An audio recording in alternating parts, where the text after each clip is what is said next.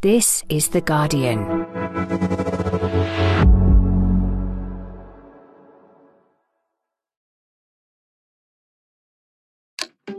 This summer's biggest news story by far is this. Firefighters on the Greek island of Rhodes say they expect wildfires to get worse today as temperatures rise. Next to China, where flash floods have killed at least 15 people in the southwest. The extremes of the climate emergency are now obvious all over the world. Meanwhile, in the UK... Yes, we're going to make progress towards net zero, but we're going to do that in a proportionate and pragmatic way that doesn't unnecessarily give people more hassle and more cost in their life. How did our politics get so small and reckless? And is there a way out? I'm John Harris, and you're listening to Politics Week in the UK for The Guardian.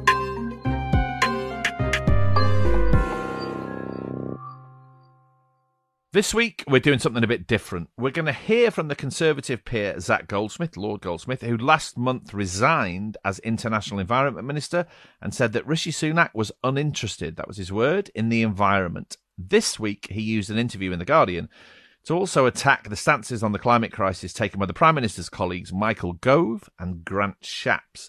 Last Thursday, the Tories narrowly won the Uxbridge and South Ruislip by-election, chiefly, it seems, because they mobilised opposition to the expansion of London's ultra-low emission zone, or ULEZ, and its levies on old vehicles. That triggered a huge amount of noise on the right of politics about the supposed need to either pause or stop policies linked to the cross-party commitment for the UK to reach net zero carbon emissions by 2050. What this all seems to highlight is the smallness of British politics right now. The fact that while we watch the world literally burn, climate change policy seems to be being altered according to the wishes of about 14,000 Tory voters in the outer London suburbs. Right, we are now, I'm pleased to say, joined by Zac Goldsmith to discuss the reason that he resigned from the government and its place in the bigger context of the government's approach to the climate crisis. We're recording this on Wednesday afternoon. And I guess you must feel very keenly this tension between all these horrendous images of the climate crisis that we see whenever we switch on our TV set or look at our phone, and what we're hearing from senior politicians and political leaders in the wake of the by-election in Uxbridge. That's a hell of a tension, isn't it? I'm slightly confused by it on one level, because the issue, the environmental policy or issue that is supposed to have been a major part of the by-election in Uxbridge was ULEZ, which is not really a net zero policy. It's more about air quality. Just worth making that point, because it's not really what people think of in relation to net zero. But I also think it's the case that, you know, people who are interested in politics, and most people who are not objective, they have a team that they support. Most people, not everyone.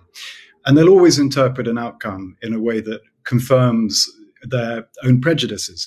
And so you find the people who are anti-net zero are saying this is an absolute landmark moment against a net zero, and you've got other people saying the opposite.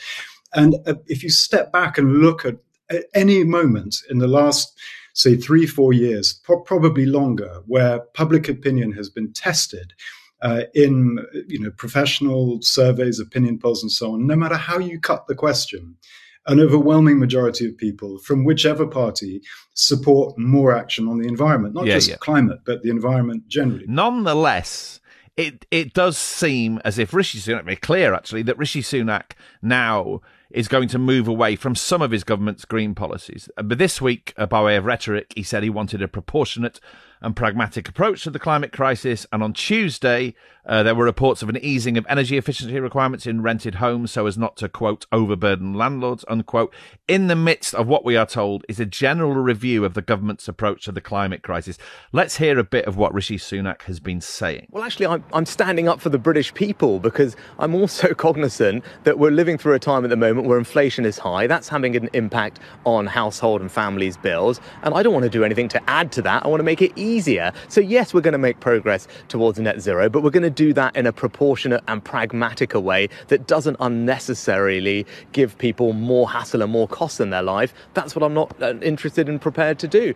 You have said very pointedly that Rishi Sunak is uninterested, that was your word, in the environment and climate change. What do you mean by that? What I mean by that is that, just in relation to the clip you played, Look, it is perfectly legitimate to look for the best possible policies for tackling climate change and reversing biodiversity loss. There is not one policy that has to be adopted and everything else isn't going to work. Okay. The real question is, are we committed? Is this government, this Conservative Party, committed to getting to the same outcome?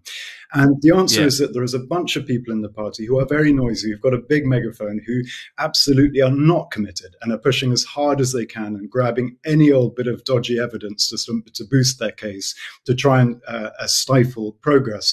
But it is worth just acknowledging that we have signed into law commitments around biodiversity loss, around net zero. So even if we were to drop a particular policy, we can only do so now if at the same time we replace it with a more effective policy, or at least as effective a policy.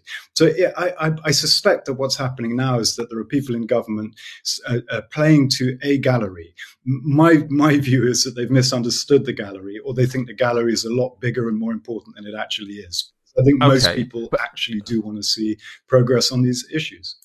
Okay, but nonetheless, these are significant signals that we're getting from the government, and you have used that word uninterested. Tell me what you mean by uninterested. I mean, that's quite a word to use. And I stand by that. I mean, I've been a minister under 3 prime ministers. I think most ministers in the Conservative Party nowadays can say that.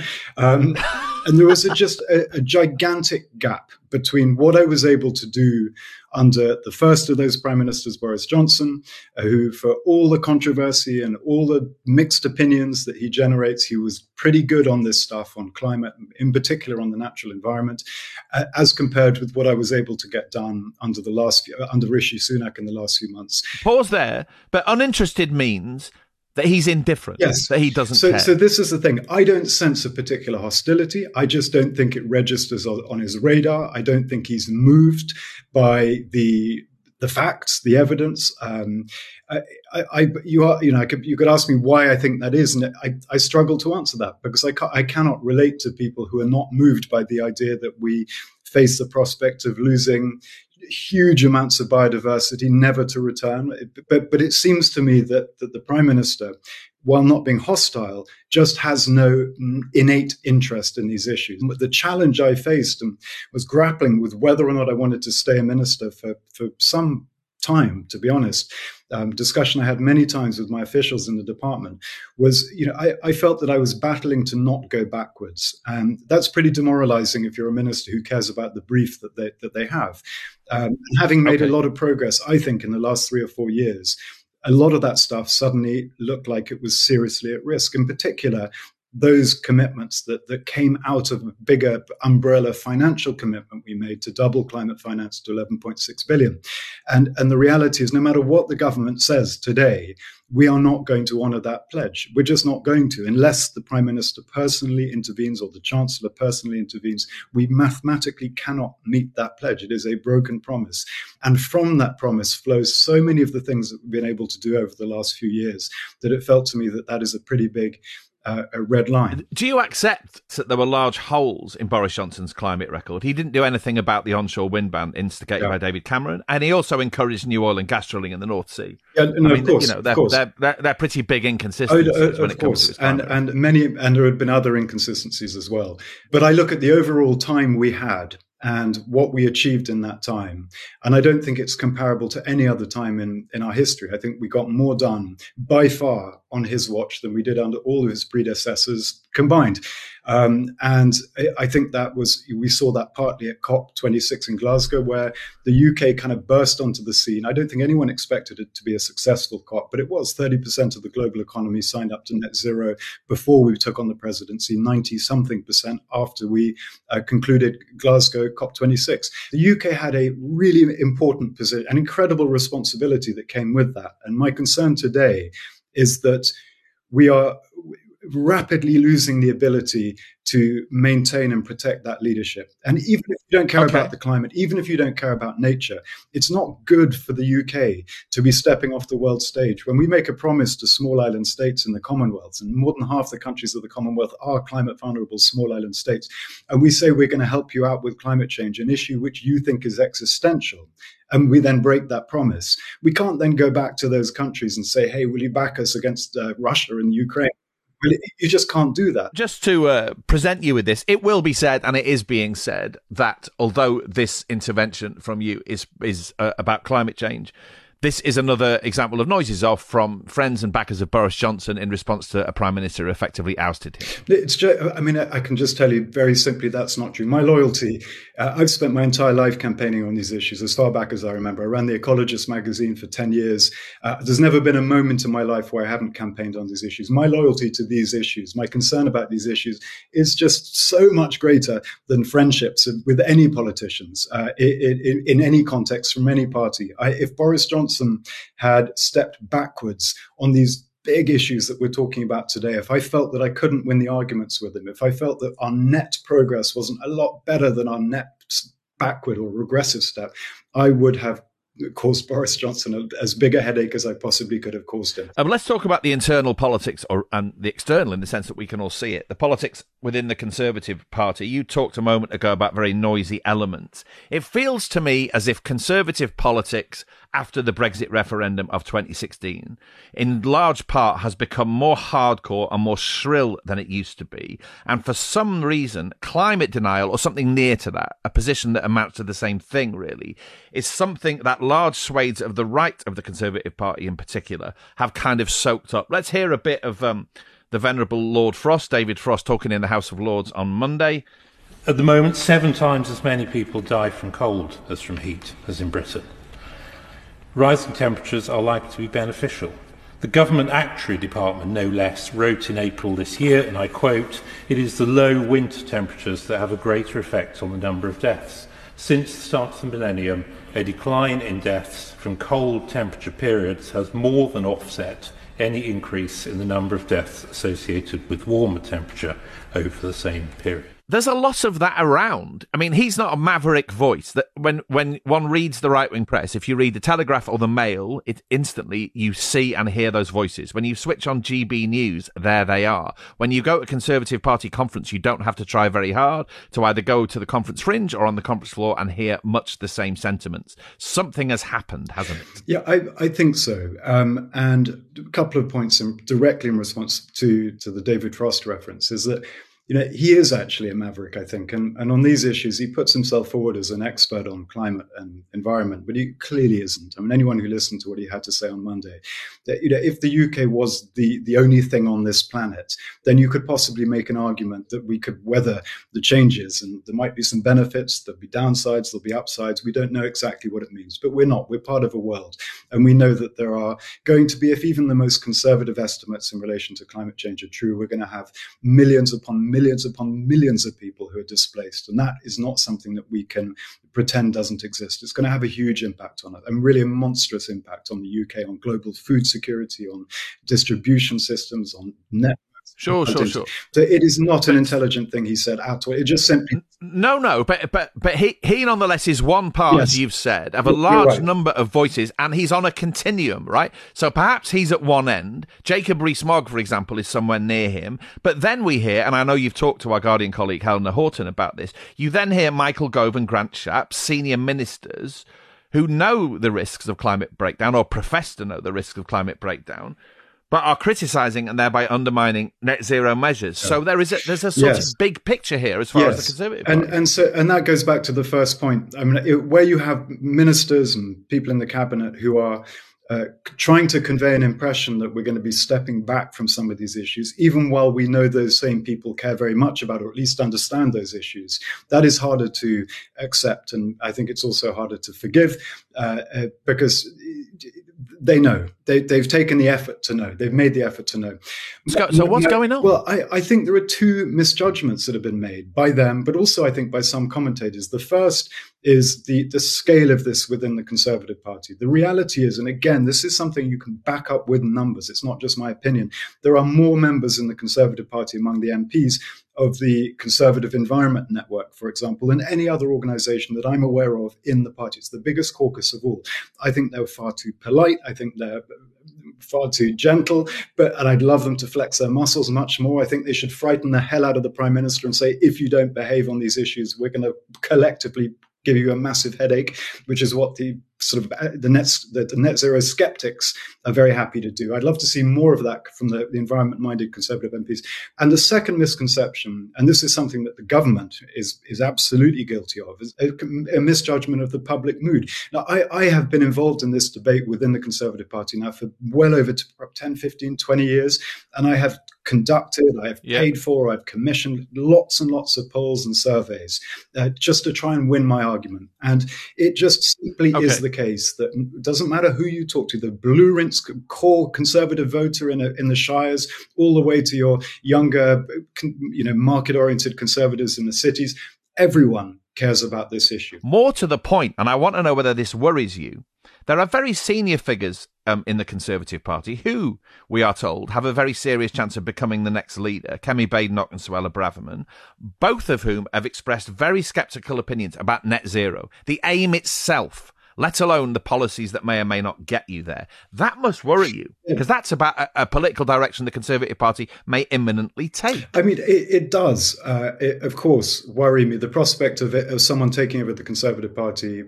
after the next election, who is hostile to or even sceptical of these issues. I don't mind policy skepticism. I think that is always a good thing. But a skepticism about the direction, about the outcome, is very, very dangerous. Now, I don't think Suella Braverman is someone who's going to be the next leader of the Conservative Party. I'd be absolutely amazed if that were the case.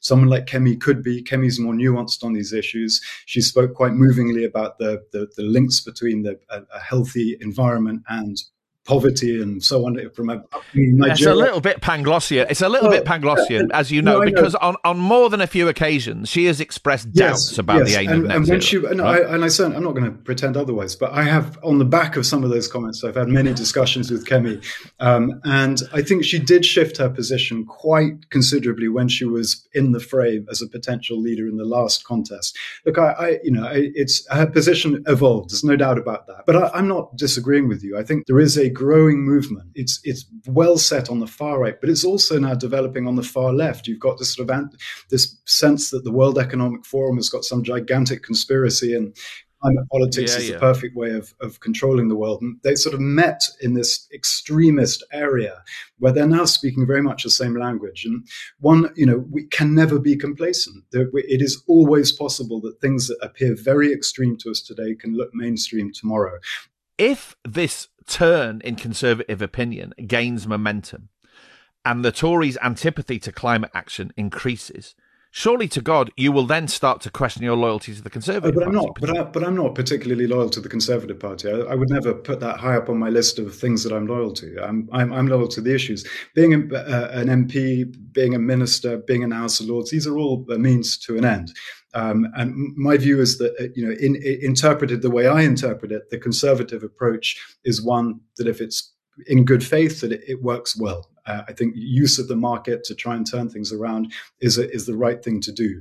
But if the Conservative Party goes in the wrong direction, and it certainly looks like that is what's beginning to happen, for me, that just tells me I have to work much harder to try and ensure that the Conservative Party doesn't lose sight of these issues. No, but there may come a point, and may there not, at which it starts to feel futile. Well, there will never come a point where we don't need the mainstream parties here and around the world to have a comprehensive answer to the crisis we face. That will never happen.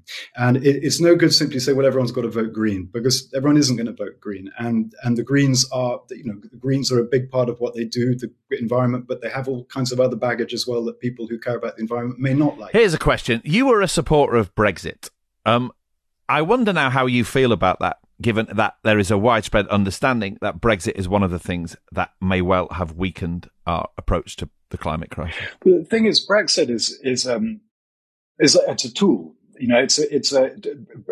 Brexit is something that, in theory, but also in practice, gives the country ability to do things that it was otherwise unable to do. And in the areas that I've always worked, animal welfare, nature, climate, it gives us particularly useful tools. There are things that we can do now that we were not able to do before. And there is a legitimate question from people who are hostile to Brexit. Where is the results of that? And the truth is there aren't nearly enough results. That doesn't mean that what I said at the beginning was wrong. We do have the ability to do things. The issue is that we haven't chosen to do all these things. But on the fundamental question of reducing CO2 emissions across the globe. Brexit was a huge blow against the idea of international cooperation and, for that matter, the practicalities of international cooperation, right? So in that sense, in the most basic way, it weakened collective international efforts to tackle climate change. Do you buy that? No, I don't agree with that. I think, the biggest test of the UK after Brexit was COP. That was the biggest event we've ever hosted in the UK. And I think we showed that we could pull the world together. We had incredible convening power, and we delivered much, much, much more than anyone expected to. And we did that working with countries that we're very friendly with. We did it working with countries we're much less friendly with. And we had to find ways of succeeding.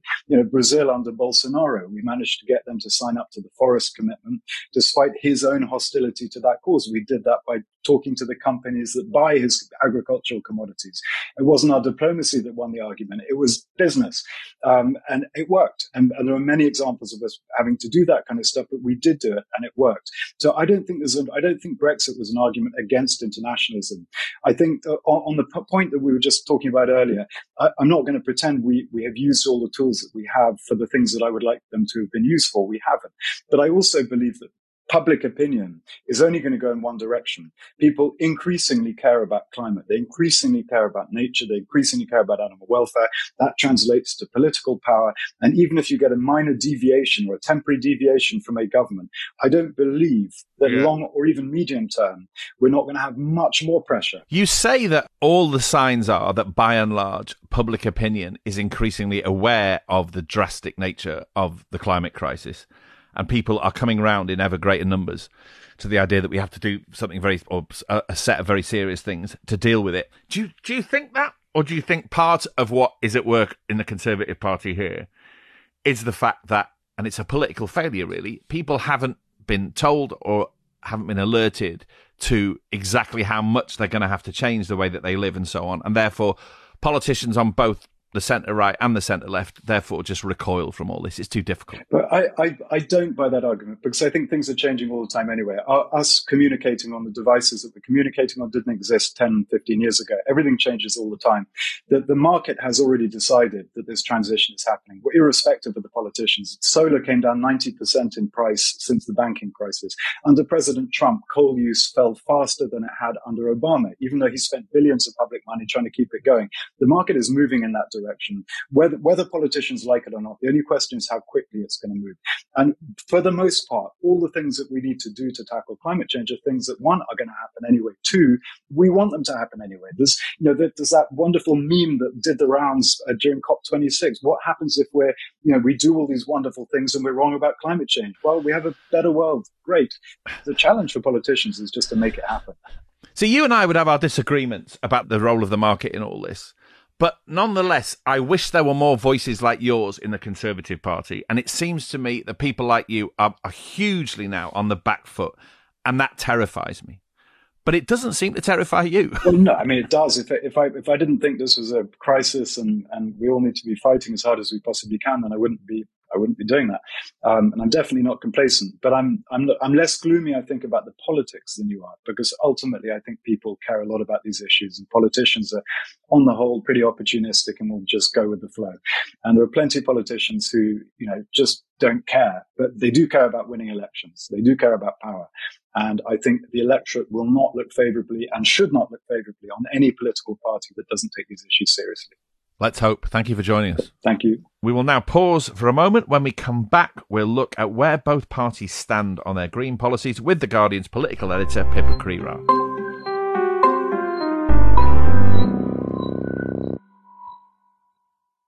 The World Cup is here, and can you hear that? That's the sound of you missing out. Drop everything you're doing, unless you're driving, and tune into the Guardian Women's Football Weekly podcast, because with even more teams and more living legends than ever before, this is one hell of a World Cup. To keep up with all the action, we'll be doing 3 episodes a week for the entirety of the tournament, you lucky things. We'll have the usual guests and lots of new voices. Join us, Suzanne Rack and Faye Carruthers, and listen to the Guardian Women's Football Weekly wherever you get your podcasts. Dein Podcast macht kurz Pause. Hate Speech dagegen hört nicht so einfach auf. Wer hat dir überhaupt erlaubt zu reden, Schlampe? Verzieh dich in die Küche, bevor ich herausfinde, wo du wohnst und dir persönlich Danke sage. Hör nicht auf die Hater. Du machst einen richtig guten Job. Und wir stehen alle hinter dir. Wir alle entscheiden, ob wir das Netz dem Hass überlassen. Werde Teil der Telekom-Initiative gegen Hass im Netz und setze ein Zeichen. Telekom.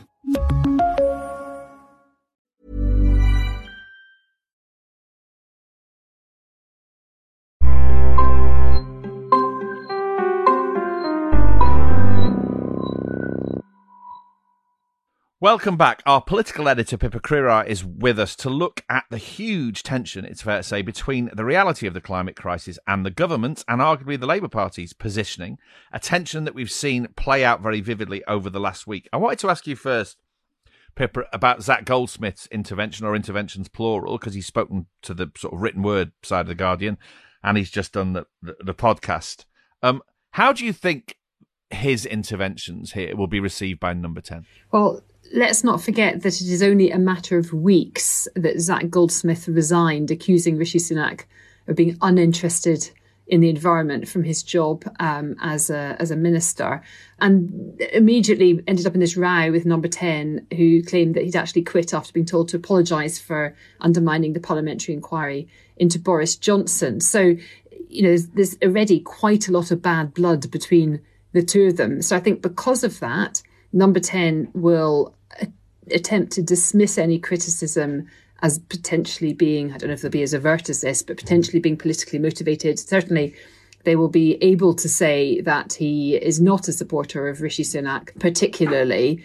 But the problem that they'll have is that whatever his political loyalties, and indeed his personal ones, Zac Goldsmith has a very strong reputation as being somebody that genuinely, authentically cares about the environment and has made it his life's work to try and do his bit. So it's not as simple as saying he's a political opponent, let's ignore him. Zac Goldsmith inevitably will have people listen to him on the substance of it as well. And that's tricky for Number 10. Let's talk about this very clear move away from some of the government's green climate-focused policies, and which of those particular policies are under threat. Can we just run through those quickly? Now, Number 10 said on Monday that the government would, quote, continually examine and scrutinise, unquote, these measures. Sunak has talked about being pragmatic and proportionate, but we're talking on Wednesday. Already this morning, news has broken about Sunak moving away from a measure which would have compelled landlords to have more environmentally friendly properties, right? So things are happening. Where, as things stand, is the government's plan to phase out new petrol and diesel cars by 2030? So I think that is the trickiest one, because there's been so many mixed messages. Rishi Sunak, when he went out earlier this week on his broadcast round, didn't commit to it explicitly. And yet his spokesman just a couple of hours later came out and said, no, we're sticking to it, it's government policy. Different ministers have said different things. So it feels at the moment that the ban on selling new petrol and diesel cars by 2030 is government policy for now. Michael Gove, in the last couple of days, has also come out and been much more stuck to it much more rigidly. But like all of these things, the problem is, do the public believe them? Because the government is kind of wobbling on quite a few of these different, whether it's boilers, whether it's cars, whether it's low traffic neighbourhoods. And so even if they do recommit to it, because they've had so many other voices suggesting that actually they might not end up pursuing it after all, because it is politically contentious and we're coming up to an election, I think the danger is that the public are going to look at them and say, is this actually going to happen, whatever they say? There's a clear sense of all of this being undermined in one way or another. The one big one which nobody is suggesting they're currently resiling from is the 2050 net zero emissions target. But we've had this before, where politicians will say, yes, we're absolutely committed, we're a world leader, we're committed to reducing emissions by 2050, but actually we're going to back end the measures. It's too difficult to do now, it's too complicated to do now for whatever reason, but we will do it all, but it'll be later, further down the line. The problem is that there's sort of a balance, there's a ledger here, and that if you don't do some things, then you have to do others in order to be able to meet the emissions targets. And while we're hearing all these suggestions of what the government won't do, we're hearing very little about what they're actually going to do to get that target. Yeah, and it's worse than that, isn't it? There's a sense of someone telling you they're coming round your house, and whenever you call them a taxi, they keep cancelling it. Well, again, that taps into the sort of the trust issue, and actually the early adopters in all of these things. So the first people to get electric vehicles, or the first people to spend the money on the heat pumps, or whatever the other measures might be, are less likely to do it if they think they're going to invest their money in it, only to find that it gets scrapped by the government. So it has a detrimental effect in that regard as well. Let's talk about Rishi Sunak. As you mentioned a moment ago, Zac Goldsmith's chosen word for Rishi Sunak's attitude to the climate crisis is uninterested. What do you think his take is on climate matters, broadly speaking? I think he recognises that the political reality and international momentum is towards dealing with the climate crisis. I don't think there's any climate scepticism here, but I do think he has his other priorities that have manifested themselves in his focus on economic policy. And I think it's really interesting, particularly when you compare them with Labour, that the government seems to regard climate measures as being a cost rather than a benefit, beyond obviously the long-term saving the planet, whereas Labour are really pushing hard on climate measures being about the cost of living, that you need these measures in order to be able to save on your energy bills longer term. And I think those two narratives, I kind of think, show where we are with this, is that actually it's quite difficult for politicians to make the case for some of these measures if they can't argue why they're needed. It's not just about they're being imposed, it's about being imposed for a reason. And it sounds a little bit like Labour's prepared to make that case as things stand, where the Conservatives aren't. And that's all, in my mind, about the proximity to the general election, the fact that it's a year away, that they don't want to have to make those hard arguments.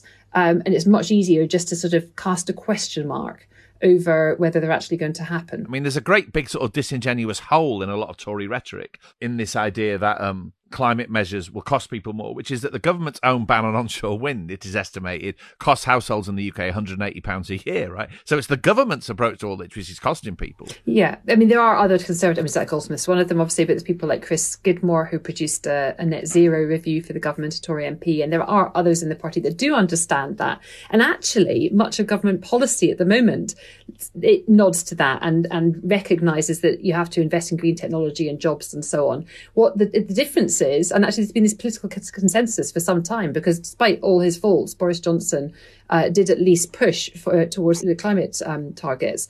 The difference now is not sort of the technocratic official one that the civil service is working towards. It's what the politicians are saying. And we're not yet at the point with all of these policies where they press the button on them not happening. But of course, that's the next step. And that's the thing we really need to look out for. If anyone's wondering what the sound is behind Pippa, there is drilling in the Houses of Parliament. It's recess. They need to do their upgrade sometime. Yeah, it's not for crude oil, I hasten to add. Let's talk about the Labour Party that you mentioned a moment ago. The Labour Party might have only lost Uxbridge and South Ruislip by 400 or 500 votes to the Conservatives. But it didn't take very long for a post-mortem to happen to blame them people's opposition to the expansion of London's ultra-low emission zone to outer London. Keir Starmer has taken issue with Sadiq Khan about that. Sadiq Khan is said to be under pressure from Starmer. We don't know where all that's going. But the context for where the Labour Party is in the wake of the Uxbridge by-election is bigger than you, Les.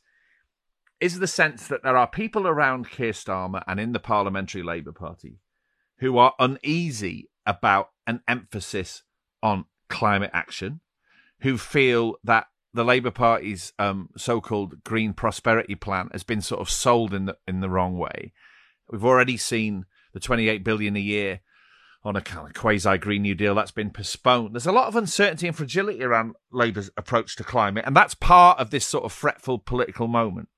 Do you agree with that? I think fragility is the key word. It's the right word. And in response, I think Labour probably will need to push back robustly to remind people that just because they have delayed the £28 billion Green Investment Fund, that doesn't mean they're not committed to it. They still fully intend to do it. I mean, that's what they say, but I'm not sure that's necessarily been communicated. I hear people saying it's been ditched entirely, which obviously isn't the case. And with things like ULEZ, we saw a very immediate reaction after the Uxbridge by-election, where the finger of blame was being pointed at Sadiq Khan. And Keir Starmer said he'd asked him to reflect on the policy. And I think everybody was kind of thinking, oh, right, he's asking him to dump it entirely. But actually, in subsequent days, there's been a much more nuanced position. They had conversations about what mitigations they could bring in, about whether there should be more money from the government, scrappage schemes and so on. And it's more about tweaking the scheme than actually ending it completely, even though Tory MPs are obviously spotting this as an opportunity to take seats in outer London. So I think again, as ever with Labour at the moment, it feels like it's the communication that is the problem more than the policy itself. Right, let's leap somewhere else. This week, Pippa has seen even more developments, quite sizable developments in the ongoing saga, yawn-inducing, some would say, but very dominant in the news agenda, of Nigel Farage and his Coots & Co account and the management of NatWest Bank and all that. Can you give us a quick rundown of where we're at now? So when I went to bed on Tuesday night, Alison Rose, the chief executive of NatWest, had apologised, identified herself as the leaker, suggested that she'd allowed herself to be misinterpreted by Simon Jack, the BBC's business editor, and that she thought that was going to be it. And then I woke up on Wednesday morning and she had resigned. There had been overnight an emergency board meeting. Number 10 in the Treasury had made it very clear they're very unhappy with the situation, and it all felt like quite a heavy amount of political heft and intervention going on there, which has made some people feel quite uncomfortable. And suggests it wasn't necessarily the proper procedures that were followed. Do you think number 10 in the Treasury are weighing in because there's a matter of principle here about on what grounds people can have their banking services suspended on the face of it, or because they're terrified of their own base and Conservative MPs, some Conservative MPs, and they want to be seen to do the right thing by Nigel Farage? I think it's a bit of both, actually. I think it's both people shouldn't have their bank accounts closed because of their political opinions. Also, that people shouldn't have their own personal financial details discussed at the various highest levels and given to journalists. And that applies whether it's Nigel Farage or you or me or anybody else. But yes, of course, it does feel it's hard to get away from feeling that the Treasury and number 10 are perhaps more exercised by this particular chief executive intervening than they have been by chief executives of numerous firms, energy firms, P&O, bosses that don't necessarily follow bad practice or even illegal practice when it comes to their workers, whose companies have gone bust, leaving their customers millions of pounds out of pocket. We haven't heard them calling on those particular chief executives to go. And yet Alison Rose, in this instance, has been told on no uncertain terms that she has to quit. And it's hard to escape the feeling that there is a political element to all of that as well. And even Keir Starmer has joined in. NatWest got this one wrong, and that's why Alison Rose had to resign, he said on Wednesday, and asked if he felt sorry for Nigel Farage. Starmer said yes. He shouldn't have had his personal details revealed like that. It doesn't matter who you are. That's a general rule. Well, I think that's right. But it's also more than that, isn't it? It's not just that it's the wrong course of action. Like I say, there's a political calculation being made here. And I think probably a strategic one in Starmer's case, that if he suggests that she shouldn't have gone, then this story rumbles on and on and on. And sometimes it's better just to draw a line under it. And I suspect that's what's happening here. Now, maybe we can get back to talking about the fact that Europe is sweltering in the midst of impossible temperatures. There are typhoons and floods in China, and the planet is in a terrible mess. Right, on that note, we will finish. Thank you for joining us, Pippa. Thanks for having me. Thank you. Thank you for listening. I hope you enjoyed today's episode. As I always say, if you did, make sure you subscribe to Politics Weekly UK, wherever you get your podcasts, and leave us a review. This episode was produced by Frankie Toby. The music is by Axel Kakoutié. The executive producers are Maz Ebtehaj and Nicole Jackson.